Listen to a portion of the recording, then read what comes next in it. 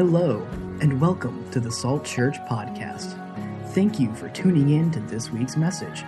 Join us as we explore God's Word providing practical teaching for day-to-day living.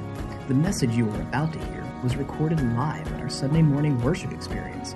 If you would like to learn more about Salt Church, please visit us at saltchurch.org. We hope that you are encouraged by today's message. Today, we're talking about conflict. We're talking about fighting fair. So let's talk about that a little bit today, okay? Are y'all ready? You got your gloves out?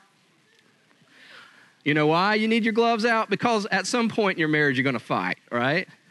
So it's important to know how to fight. Our theme verse today, as we've been mentioning every week, is the Song of Solomon. We're going through the Song of Solomon, and the Song of Solomon, chapter 1, verse 2, let him kiss me with the kisses of his mouth, for your love is more delightful than wine. Pleasing is the fragrance of your perfume.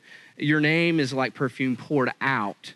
No wonder the young women love you. What is she saying here to King Solomon when she talks about him? She's saying, you have a name about you. You love people well. When I look at you, I'm attracted not just to what you look like. I'm attracted to who you are because you know how to love people. And it's kind of interesting at the end of that, she says, no wonder the maidens love you. For some of you, it's like, I don't want the maidens to love you. And that's actually what she's saying. She says, I'm going to push him out. I'm going to look at my man. You're not going to touch my man. This is mine, right? All right? And that's what she's saying there. So we've been going through these different topics. The first week we hit on attraction. We talked about the right kind of attraction, that it's not just skin deep, it's much deeper. The type of attraction that God has for us and we have for each other needs to go further than that. The next week we talked about growing through seasons before we enter into a marriage commitment. There's seasons, there's preparation, there's infatuation, there's these seasons we go through that we have to recognize and we have to work through. When we recognize them for what they are, we're able to navigate them well so that we can have the best marriage in the future. And that was for mostly dating people that day. Obviously, you see those seasons happen in married relationships as well.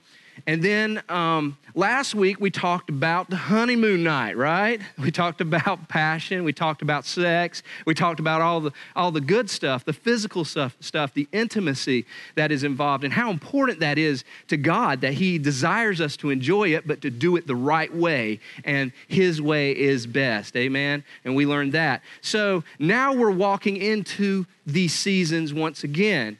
In the marriage relationship, when we come into marriage, there's seasons even as there were in dating seasons. And the first season that we enter into when we are married is called the honeymoon. Now, everybody's familiar with honeymoon, the honeymoon period, right? The honeymoon period literally means the month of sweetness. And it lasts just about a month, right? And then you get home, and then things settle down. You go back to your jobs. You're learning how to live together. And then you go into a season of disillusionment. That season is where you start figuring out who that person is, and you learn either how to appreciate them for who they are, or you're repulsed by who they are, and you're learning about each other. And a lot of you are there even 10, 15, 20 years in marriage, because 70% of marriages actually stop in this area, the season of disillusionment. They sit in this area trying to figure out who this person is and how to navigate those things and what that means. So we're in that period of disillusionment. And what we want to get to, we want to get past that season, and this is the season everybody wants to be that, and that's the season of commitment. We want to be in the season of commitment. So there's three seasons: the honeymoon season, the season of disillusionment, and the season of commitment. Do we have that on the screen there, George, for them to kind of write that down if they need to do that? I think we're behind on our notes here a little bit. But the season of commitment. So everybody has fights. What's that? There we go, honeymoon. No honeymoon? Okay. Typo. My wife actually edits all my notes, so I'm going to blame her on this one, okay? No, she's not perfect, but she is really good. If you ever need an editor, she's perfect for the job. I can tell you that. She's pretty solid. Yeah, that didn't work. Randy, okay. That's why we're learning how to fight fair today, okay? And that was not fair. So all couples do fight, and we're probably going to have a fight after Randy goes and tells my wife what I said today. But you can either fight clean or you can fight dirty. You can fight to resolve conflict, or you can fight to win the conflict. There's healthy ways to fight, and there's not so healthy ways to fight. Amen? And throughout 4 chapters in the Song of Solomon, we see the Shulamite woman and the lover in this passionate love affair, and they can't keep their hands off of each other. Through all of it, we see that happening, and then we enter into chapter 5, and a fight takes place. They have their first fight. They're entering into that disillusionment stage where they're fighting. And here's what she says. If we go to chapter 5, verse 2, it says, I slept, but my heart was awake. Listen, my beloved is knocking. And then he says this, open to me, my sister, my darling, my dove, my flawless one. What's on his mind? Okay, he's come back from a night out with the boys. He's coming in late. And he said, my head is drenched with dew and my hair with the dampness of the night. So he's been out that night. He's been doing his thing. And I'm sure she probably told, go hang out with the boys. Go do your thing. You know, it's okay. And then he comes back that evening, probably really late, and she's been waiting for her. And she gives him a response that he probably didn't expect, because the first 4 chapters, there was a good response, but now there's a different type of response. Now, let me go back to what the responses were before this event. Whenever he mentioned something like he did, calling her his dove, his love, his this and that, week 1, she responded, strengthen me with raisins. His left arm is under my head and his right arm embraces me. So raisins were aphrodisiac. She was like, come to me, my love. Oh, I just love to hear. She responded in a loving way, in a passionate way. Week 2, it says, until the day breaks and the shadows flee, turn, my beloved, and be like a gazelle and like a young stag on the rugged hills. So she's like saying things that's like, oh, let's go, you know? And then week 3, she says, blow on my garden, let my beloved come into my garden and taste its choice fruits. She calls him a stag. She says, he's my beloved one. She says, come to my room until the evening. We're going to be together. We're going to make love together. We're going to be together. And using those same words that he used from the very beginning, she responds in this next sentence in chapter 5, verse 3. Here's what she says after he says, oh, my love, my beloved, I'm here for you. I have taken off my robe. Must I do that again? I have washed my feet. Must I soil them again? So she's mad. In Hebrew, that means I have a headache. He wants loving, and she's tired. So the first conflict takes place in this scripture, in this book, in this poem. We see the first conflict take place between this couple. Today I want to talk about 2 root causes of conflict. The first root cause of conflict is unmet expectations. She expects him to come in. He didn't show up. She probably sent him out on his way.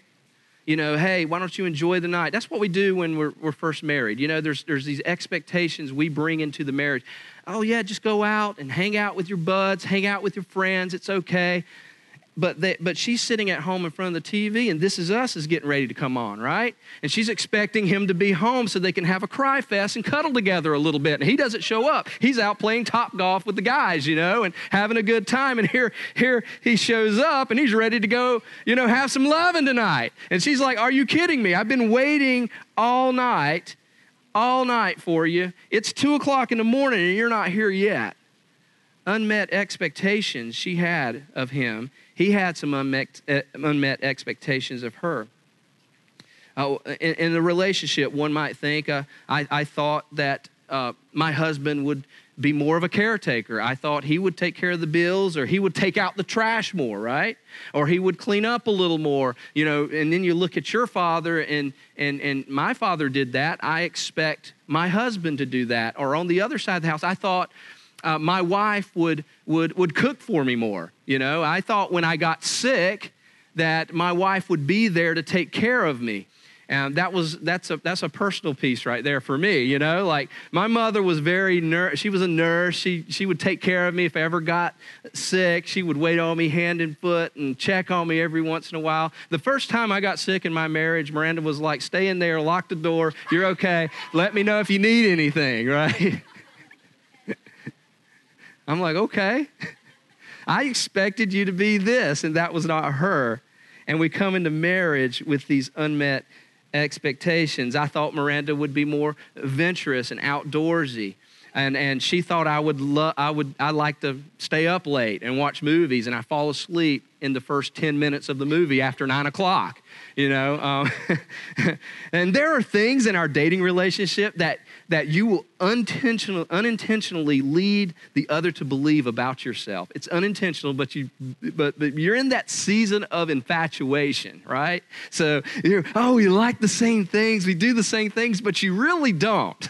And when you come into the marriage relationship and you already have that other person, you start opening up about what you don't like about that other person, right? And we have these expectations. And then one day we wake up and we feel distant, and you are not much more than roommates. And you thought that it would be much more, these unmet expectations would be fulfilled. You thought it would be much more than this. And so many people come into marriage and they're excited and they're in that honeymoon phase. And then when it gets to the next phase of their marriage, they start to realize, oh, this isn't everything I thought it was, because of those unmet expectations. The second thing that is a root cause of marriages having conflict issues is self-centeredness. Self-centeredness is probably the biggest. Solomon comes in, and what does he want? He wants some action. He wants some love. She says, I have taken my robe off. I don't want any right now. I want you just to leave me alone. I'm mad at you. Neither one of them are thinking about the other person. They're thinking about themselves. They're coming into this argument of thinking about themselves. I want this and I want that. One person in the relationship may want to talk a lot, like when you get home after a busy day, and then the other, usually a guy, wants to veg out in front of the TV for a little while because they're tired of hearing about the things of the day. So because we're selfish, right? One wants to be physical, the other one wants to be affectionate. One might, the lady might be like, buys another purse, and the man's like, oh my gosh, you've already have 5 purses. Why do you need another purse, right? And then she responds, well, you have the latest phone. You just got a phone a month ago, and now you're updating your phone again. I mean, you're always doing that, and you're not even thinking about the other person. And we simply want to be roommates with benefits. That's what it really comes down to. Working through that self-centeredness is a really hard thing, because we love the thought of being married. We love the thought of the rings. We love the thought of all the little things like that. But when it comes to, I want to give up myself for that other person, it's a really hard thing for us to break through. We don't share. We don't want the other to be involved in all of our affairs. And one thing, if I could just pause for a second and mention this, and I was at a small group the other night, and I mentioned this, and actually convicted somebody in the group. Okay, so I want that person to know that this isn't because I already had this plan for the message. Okay, and okay, this isn't pinpointing you out, but it's obvious that this happens a lot, and that's with finances. People come into marriages, and they're like, we're still going to have separate bank accounts, and we're still going to pay separate bills, and we're going to split the rent, and we're going to split. And that's just a bad way to start our marriages because we are one. Two people come together and become one, right? When a man leaves his parents and connects with his wife, they become one flesh. And that means in every area of living. Finances are a huge deal. And I just cannot believe the amount. I've had several conversations just in the last few months with people who I actually have refused to marry people at times when they're living like that. Because it isn't just finances. Finances is, and I'm not trying to be legalistic about this, but it really goes deeper because when you have separate bank accounts, then you're saying, I want to live separately. I want to be married, but I don't want to be married. I don't trust my partner. And you need to trust your partner not only in things like that, finances and purchases and all those things in life. It comes down to a spiritual thing. That we are one flesh. We make decisions together. We partner together. And we always use in our fights these always and never statements, right? Like, you always do this. You never do that. You always do this and you never do that. And that seems to be a big part of our language when we're having conflicts with other people. And let me just pause here and say this. If you're dating and you're fighting all the time, because you're still in the season of infatuation and you're dating all the time. I mean, you're fighting all the time. You're dating, but you're fighting all the time. It might not be wise to enter into a covenant relationship with that person. You might want to think twice about that because you haven't even gotten to the season of marriage yet.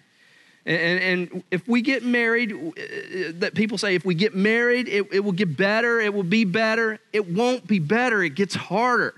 So consider those things. Think about the biggest root issue in your heart, in your relationships. I think you need to stop for a second and think about that. You know, what are the things in my relationship that are the root causes of the conflict we have? And how do we go from there? Unmet expectations and self-centeredness are some of the root causes of conflict. And then we go to verse 3, and she doesn't want anything to do with him, right? So, and then verse 4, she changes her mind. Now, this is kind of odd. She just changes her mind all of a sudden. I heard one pastor say, you know, when I was reading this and it transitioned to her changing her mind real quick. She runs, it says in verse 4, my beloved thrust her hand through the latch door, thrust his hand through that latch door opening, and my heart began to pound for him. And she started pounding, like she's angry one second, and then her heart starts to be drawn for him.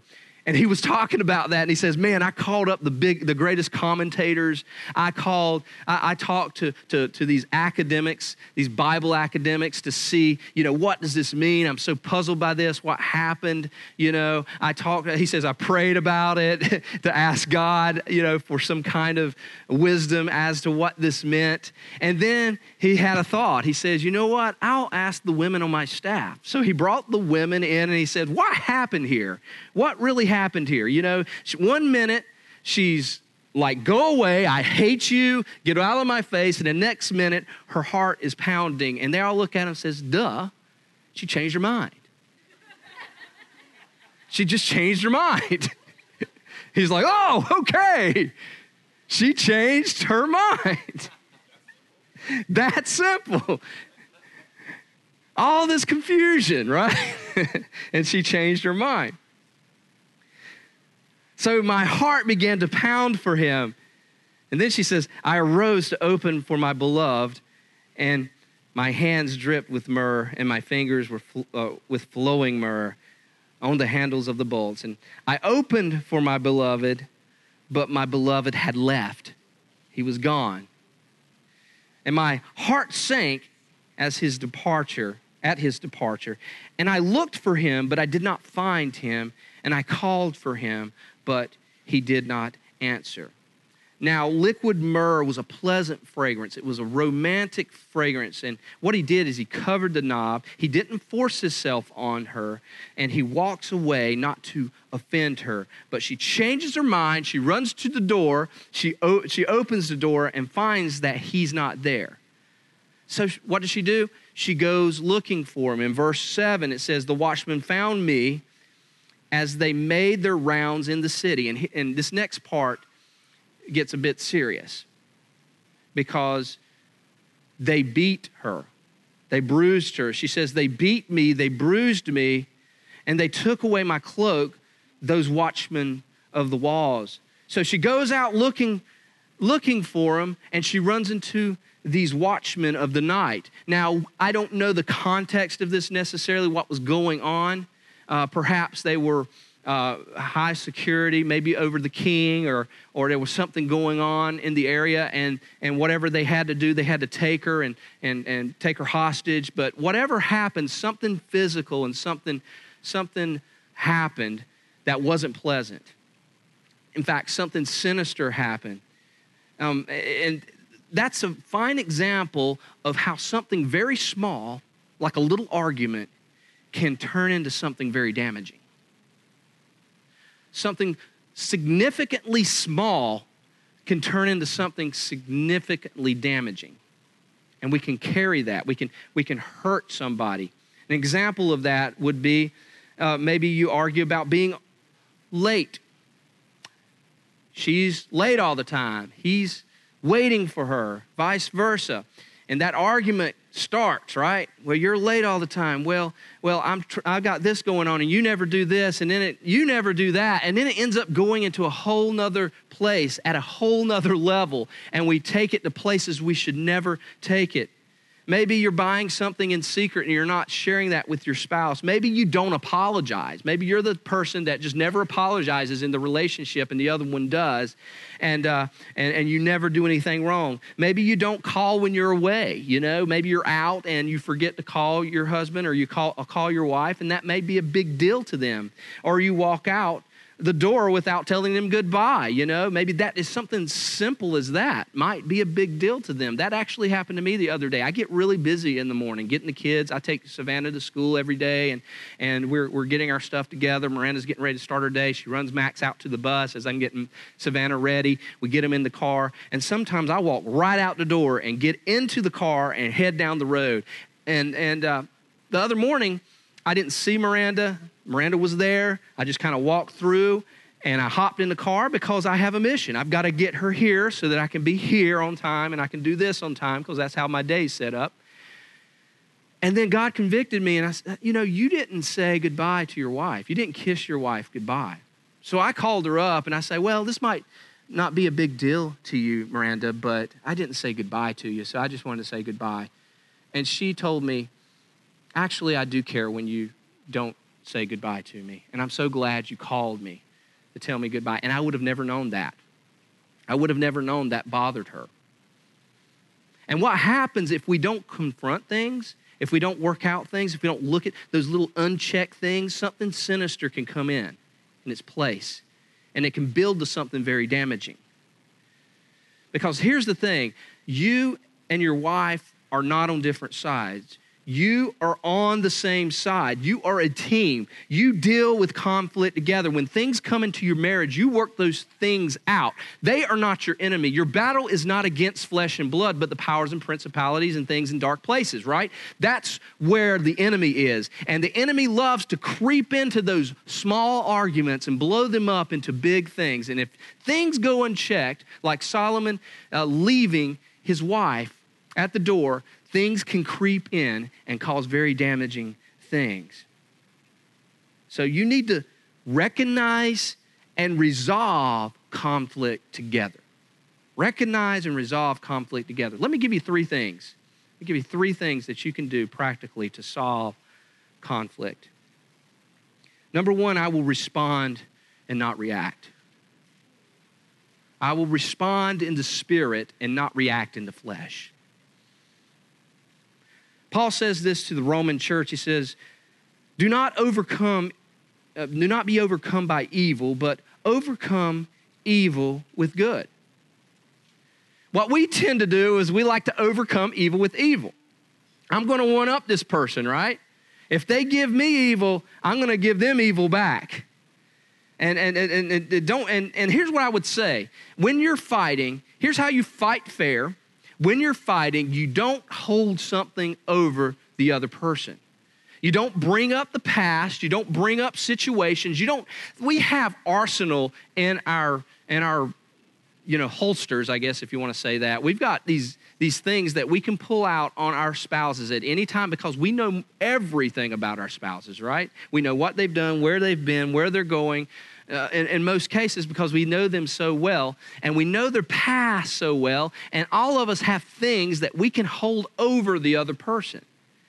And when you're having arguments, you need to keep them from going to places where you're bringing up the past and you're holding something over their head to keep them from having a healthy conversation about what the issue is.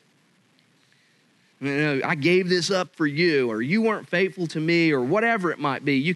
You can't have a fair argument when you have these things in your life. Criticism never works. Hard negative criticism never works. It doesn't work anywhere else in life. Why do you think it would work in your marriage? Think about this. When you go to work and say your boss is heavily criticizing you and he's telling you, you don't do this well, you don't do that well, you need to fix this, you need to do this better. Do you leave work that day and go home and says, oh, I just love my job, it's wonderful, my boss just cares about me so much, I feel like I want to do better? No, it doesn't work in that situation, and it doesn't work in marriage. But for some reason, we think if we can just blast the other person and one-up the other person to the point where it becomes disastrous, then we can win, but we never win. We end up separating, going to other rooms, not talking for days, instead of having healthy conflicts together. We solve problems. We don't win fights. We solve problems.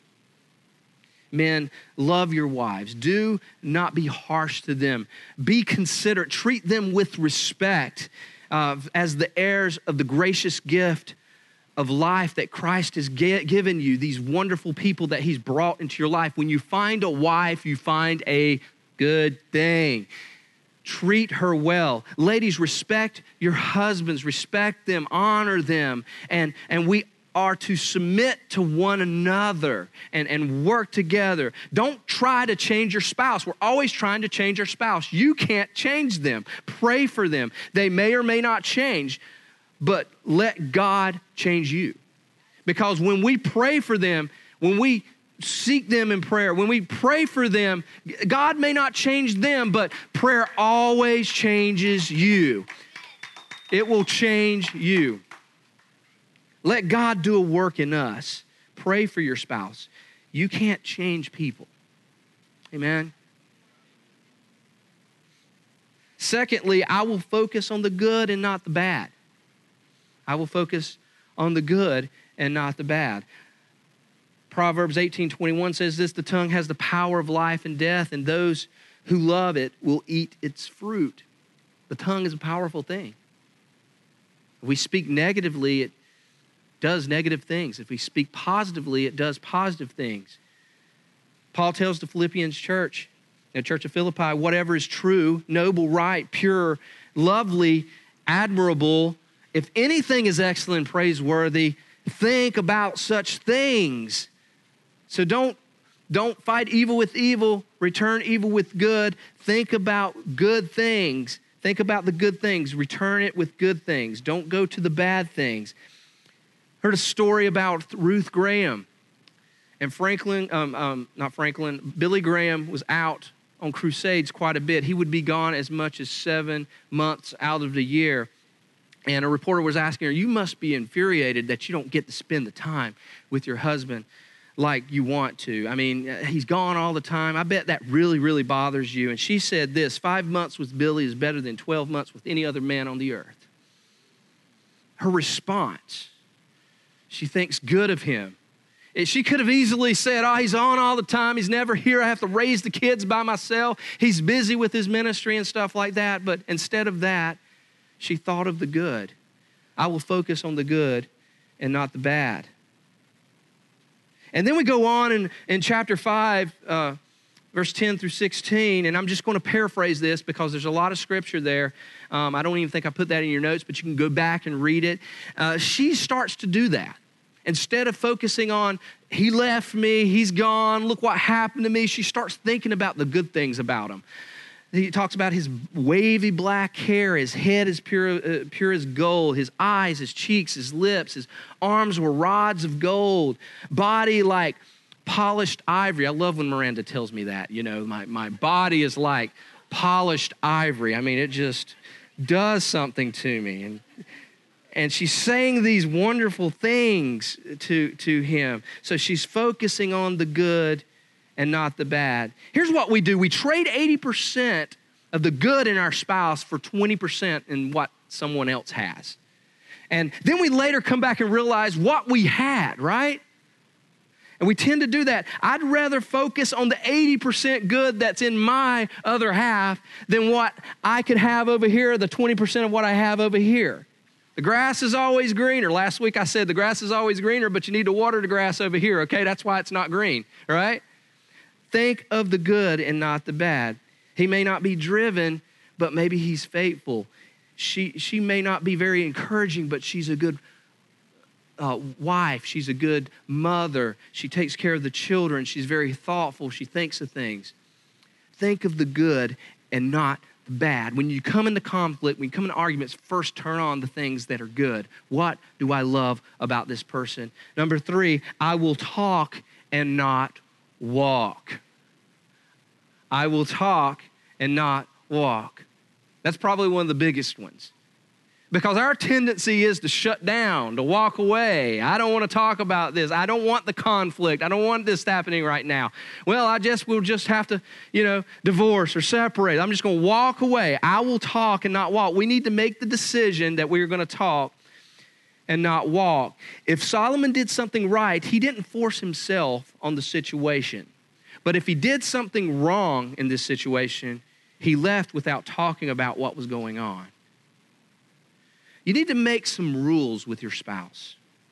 That when we come into conflicting moments, when we have to have conversations, set some ground rules and the first ground rule should be this: I'll never walk away.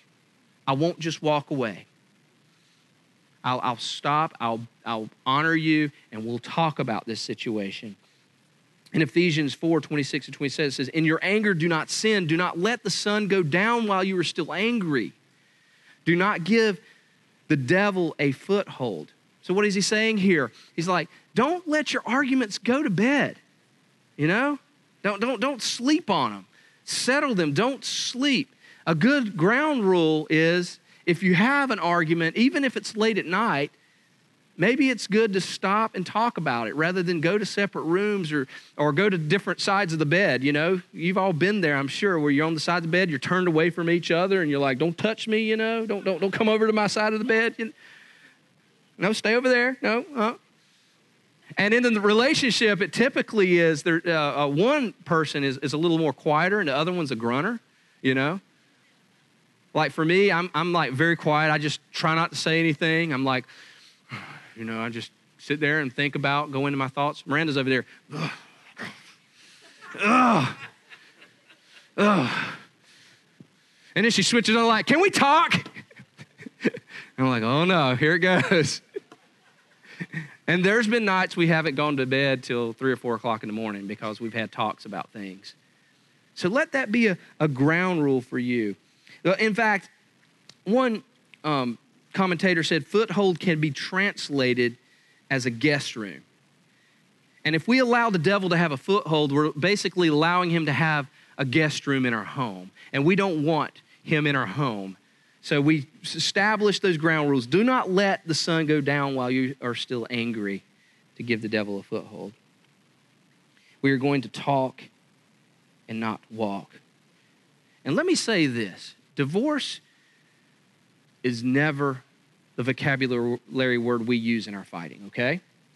We never use the word divorce or separation or any of that. That's got to be something that Miranda and I used it once in our first year of marriage. Used it once, and it never is profitable.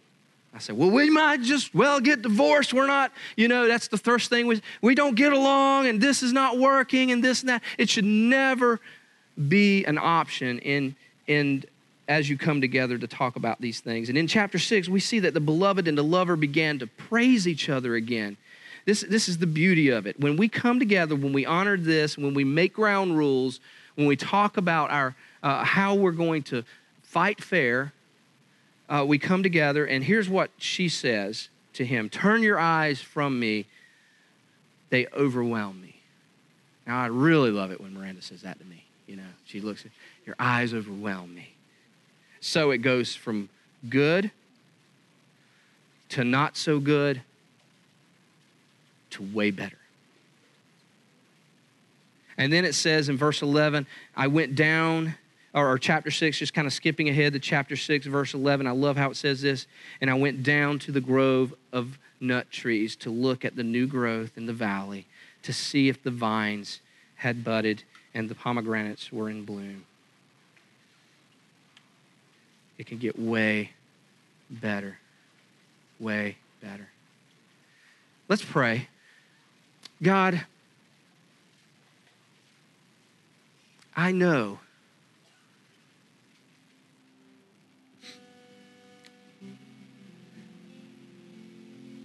that you created relationships. And sometimes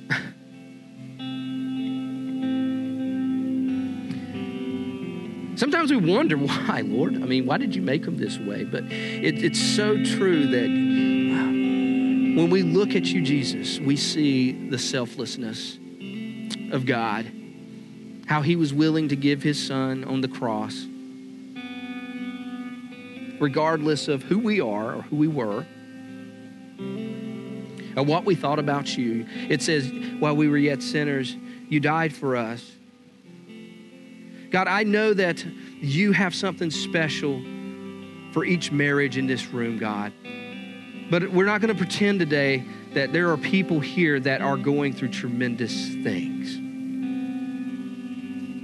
That it may be hard. But by the power of the Holy Spirit, it can be much, much better. And it takes two people, Lord, two people honoring you, coming together. Two followers of Christ coming together and honoring you, walking in selflessness towards the cross, looking at each other and you in the middle. If there's a couple in here today with all heads bowed and all eyes closed, I just want to say, if that's you today, if you're struggling in your marriage and you want God to intervene, you want God to do something, why don't you just lift your hand? I just want to pray for you. Amen. God wants to do something miraculous in your relationships. Let me just pray for you specifically today. God, I pray over these marriages. I pray over these relationships, Lord. I know you did not intend for them to come together so that they can divorce and separate, that they can end.